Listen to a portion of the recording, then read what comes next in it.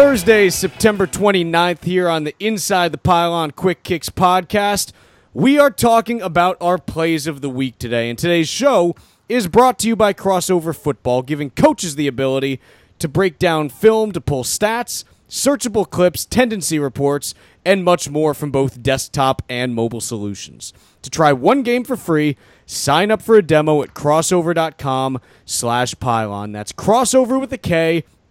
.com/pylon, and you get one free breakdown when you sign up today. Mark, it's just about the best day of the week. The best day of the week is always Kicker Friday, but this is a close second. Yeah, plays of the week. It's a good day. I like this one. We still need, though, we are missing a sponsor.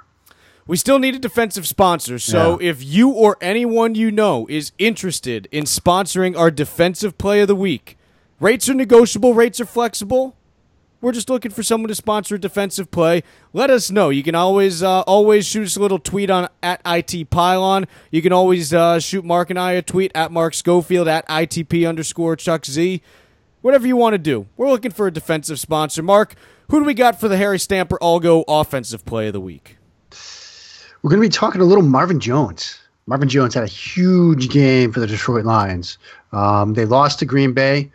They get down early. I mean, they were down 31-3 with about a minute to go in the first half. But they crawled back, kind of made it a one-score game there late in the game. Jones, though, 6 receptions on 8 targets for 205 yards and 2 touchdowns, one of which was a 73-yard touchdown pass, which we're going to talk about right here. Again, the offensive play of the week is brought to you by Stamper Oil, helping you make 800 feet. So the play we're talking about, little situation, little context, is about under a minute left. It's 55 seconds left. It's 31-3, Packers with the lead. And Detroit's got the ball 2nd and 8 on their own 27-yard line.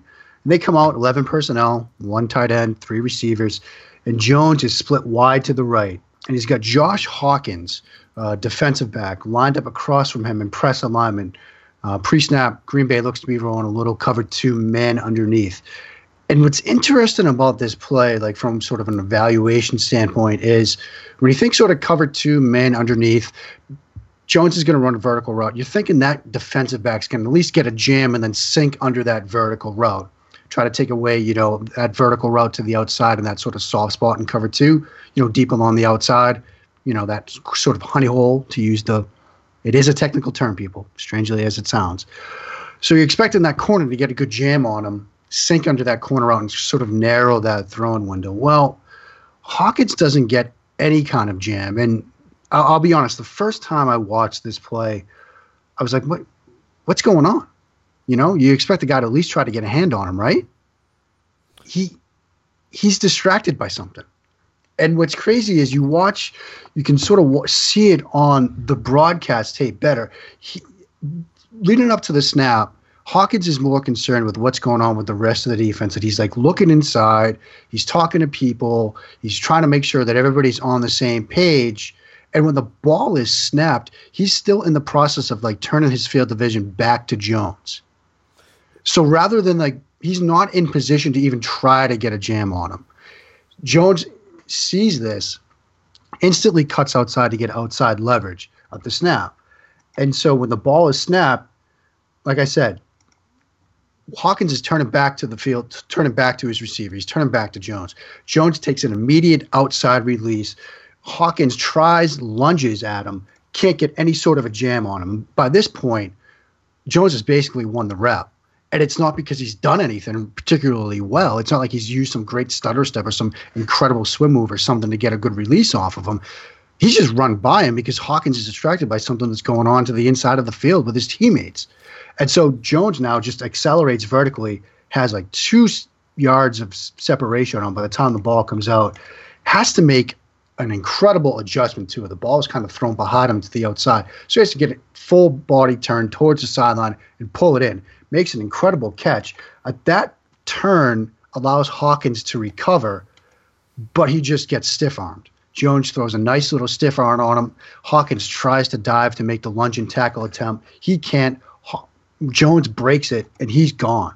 73 yards in a flash to make it, a 31-10 game at the half. What do you make of Jones and what he has done this year thus far? He's, at this point, through 3 weeks, leader in the clubhouse in terms of receiving yards. He's 408 yards, 83 more than the next closest guy. Is Jones that good, or is it simply small sample size and we've seen a couple plays like this that have placed him so far ahead right now? Jones is good, but I think he's kind of caught some breaks, particularly in this game against Green Bay, that sort of inflate these numbers. I mean, think about the play we just talked about. It's a 73-yard touchdown pass, but it's not that he, runs necessarily like the world's greatest route. He's going up against a cornerback that seems to be sort of distracted at the snap and basically gives him a free release. Now, Jones does make an incredible catch along the sideline and makes a move with the football in his hands as a runner, shows some good skills after the catch, makes a great catch here, but he gets open more out of a mistake by the defensive back, at least not paying attention to it, than anything that he truly does to get open. He has a catch to start the second half. It's a similar thing where they're in a cover 2 look. He gets a free release down the sideline on his vertical route, and this time it's Demarius Randall, who we actually had a debate about this at the ITP Slack, whether they were playing cover 2 trap, where Randall, the outside cornerback, is just going to let him go, then focus on the number 2 receiver in the flat, or if they're playing straight cover 2. Consensus seems to be they were playing straight cover 2, but for whatever reason, Randall doesn't get a jam on him, just comes off of him quickly, tries to jump that number 2 receiver, Eric Ebron, who's running a flat route. So he just gives Jones a free release. Stafford hits him along the sideline and makes a catch, another good catch, but again, gets a free release. His other touchdown in this game, I forget who was doing the color for it, but again, it was sort of a double move, and the color announcer for Fox was like, Randall, this time over him in man coverage, doesn't seem to be paying attention at the snap. He's not even like in a crouch or any sort of defensive back position that you would expect. He's kind of like standing upright. Jones puts a double move on him. Randall falls down. And then Stafford just puts the ball on him and he makes the catch tumbling backwards into the end zone. So on those 3 plays, it's like, yeah, Jones did some very good things, but it's not like he's running an elite route or anything. He takes advantage of 2 free releases. For whatever reason, the defensive backs weren't getting a jam on him. They were just letting him go for whatever reason, whether it's coverage or they were distracted. And on the third one, he's going up against a guy who, at least according to the Fox color guy, wasn't ready for the play and then falls down. What stands out to you kind of as the top 1 or 2 traits that you see from Jones thus far that allow him to succeed? Is it athleticism? Is it execution? What makes him tick? I think athleticism, particularly after the catch. I mean, when you talk about what it takes to be a premier athlete at the wide receiver position, you're looking to change of direction, quickness in a short area, and body control. And, go back to that play we were talking about, the 73-yard reception. The body control that he has to get his body turned to catch this ball. I mean, again, he's running up the right sideline. The throw is basically sailing out of bounds. So he has to turn his body towards the field. He turns it towards the field and rotates to his left to catch the ball before it goes out of bounds. Then he's got the presence of mind and the athletic ability to, after securing the reception, use that left hand to now put a stiff arm on Hawkins, who is falling to the ground. It's not like he's upright with him, but it's a pretty athletic move to then come back, get the stiff arm on the guy, make sure you can get away from him, and then race down the field. I mean, that was a very athletic play. And it's so athletic, in fact, that it was the Harry Stamper. It was the That's Harry exactly Stamper right. All-Go Offensive Play of the Week, brought to you, as always, by Stamper Oil. Today's show is brought to you by Crossover Football, helping coaches to win more games and make smarter use of the film room with your team. Crossover breaks down and stats out your game film, giving you searchable clips, advanced ODK, tendency reports, and a wealth of other great information that you can access from any PC or mobile device. Your formations and your personnel packages can be made into custom highlight reels and labeled with your own terminology, and you can exchange video with anyone on any platform, including all your own players and coaches. To try one game for free, sign up for a demo at crossover.com/pylon. That's crossover with a K.com/pylon. And you get one free breakdown when you sign up today. It's time to move into special teams, Mark. Getting ready for Kicker Friday. Getting ready for Kicker Friday. You've got our special teams play of the week. And Chuck, Who's it brought to us by? This is the President Whitmore Weekly Medal of Special Teams. It is brought to you by Case Crop Dusting. If you've got crop somewhere, we'll get dust everywhere. Case Crop Dusting. We're going to Washington today to. I think I know where you're headed with this, and I think I like it. Look, we always do Kicker Friday. Today is going to be Punter Thursday, and I want to talk to you about a lovely little punter by the name of Tress Way. He's the punter for the Washington Redskins, and Tress Way decided, you know what? I'm no longer going to be just a punter. And in the words of, I believe, was it Boobie Miles' uncle or Boobie Miles' grandfather in Friday Night Lights? Who was taking care of him? Who was it? I think grandfather, it was right? I think it was his uncle. In any case, in the immortal words of Boobie Miles' relative, and he can pass! Because Tress Way, let me tell you, this guy throws... It's not the most beautiful pass in the world. We've seen better passes even from punters. But Tress Way, the Washington's sitting there. They're on their own 48-yard line, so they're far enough out of their territory that they don't need to really worry about, a turnover. If it happens, hey, it happens. You're giving them the ball at midfield. It's not, it's not ideal, but it's not the worst thing in the world. Tress Way takes the snap. He's standing, still, he's got his heels at a little bit closer. He's only 13 yards back, so he's a little bit closer to the line than he usually is. Usually they have him planted at 14. Tress Way takes the snap, okay, and he takes his time. The typical snap to kick for an NFL punt, usually between 1.8 and 2.1 seconds. That's kind of the ballpark that you're trying to hit when you're punting. If you can get in that range, you got no problem. You could probably even go 2.2 and you're not too bad. Tress Way takes the snap, and he kind of ducks down like he's about to kick, like he's trying to punt. He kind of, he's got his head down, takes a couple steps forward, and then he pops up. He doesn't even really look. As he's popping up, cocks his right arm back, and he just launches just a straight-up YOLO ball right down the left sideline. I mean, this thing, he knows where it's going, but I don't think he's not really aiming this thing at all, and he's going just down the left sideline, and the left gunner sells it pretty well. Quinton Dunbar starts on the line. He gets an outside release. He starts looking back a little bit, but then he just accelerates right past the guy who's going to be blocking him, who I believe is David Harris, and pretty much just blows right by him. So much so, in fact,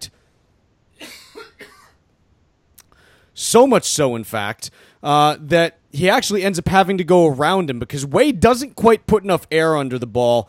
It comes back inside a little bit. And I'll tell you this, Dunbar, for a guy who plays cornerback, and they always say, look, if he had hands, he'd be a wide receiver.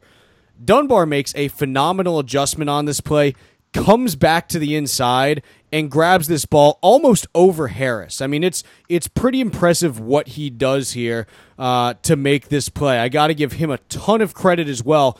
But Tress Way is standing on his own 37-yard line. He throws this ball to the 23. So we're talking, this is, 42, 43 yards. I mean, this is not some kind of little dink and dunk throw here. This is a big-time throw, Mark. This guy could be a quarterback. It's a pretty impressive throw. I want to ask you, I'm looking at this play right now, and what kind of I first noticed, and I hadn't really dived into this play. Duck, dodge, dive, dip. And dodge? Yeah. Dodge.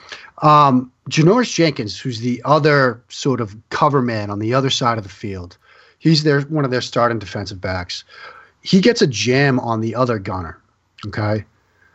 Now, Wade here at the bottom of the screen has, inside leverage, but doesn't jam him. Do you think, Washington must have seen this on tape, right? Because not only do you have basically a free release given to Quinton Dunbar, number one, they only have one sort of blocker on either side. It's not like some teams that roll two guys out to block the gunner. So they must have seen this before and thought they could take advantage of it, don't you think? Yeah, I'll tell you what, you can see even if you go back to the previous punt, which was at 13:22 of the third quarter, you look at that bottom blocker who is on Dunbar, and pretty much Dunbar gets him all turned around. The guy doesn't even get a hand on him as he's trying to stop him from getting downfield. So it's probably a case where Dunbar comes back after that, And you're right. They had probably scouted this out, and Dunbar probably comes back after that and says, look, they're still not getting a hand on me.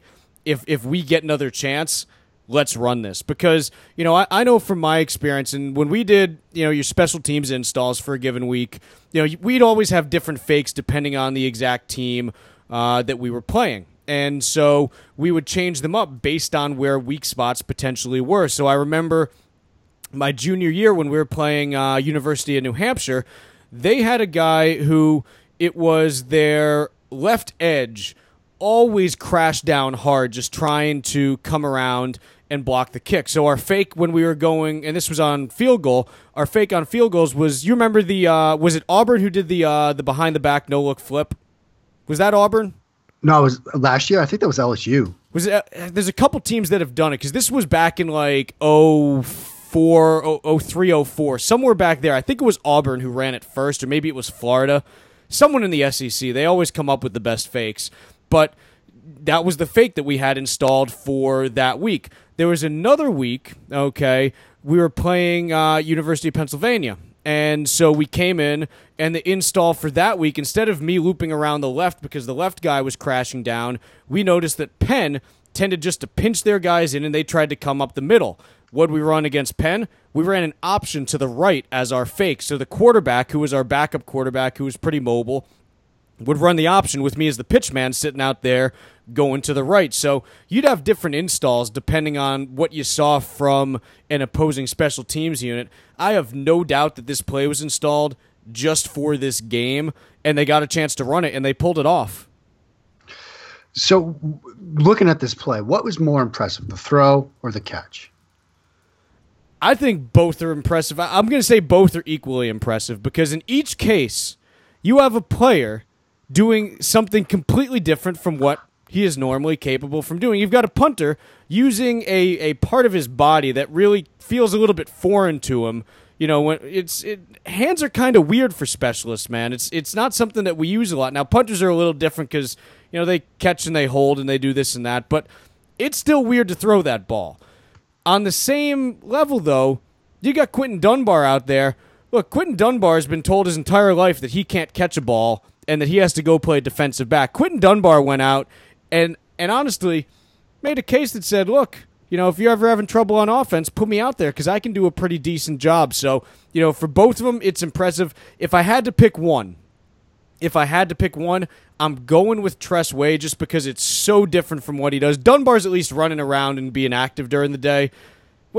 Tress Way, the only time he normally throws a pass is when it's in practice, just, on the sidelines. And usually it's just to get the ball back in, if it went out of bounds for some reason. So I'm going to go with Tress Way.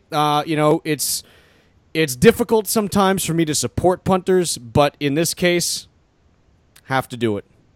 And difficult to support punters. Kickers, punters. Kickers, punter. It's, we're stepbrothers. We love each other, but it's sometimes they just get on your nerves. Punters are like those little brothers that are just always chirping at you, always needling you. I hear you, my friend. Anything else before we call it a day? No, I think that's about it. I think it's just about time to start warming up for Kicker Friday. To all of our get those legs stretched. Yeah, to all of our listeners, get your legs stretched out. We got a couple different ones we're going to be doing this week. Make sure you get those hammies done as well as the quads, okay? But tomorrow we're going to be talking a little bit about that crazy game from Buffalo, that Bills-Arizona game, and just all the special teams madness that we saw there.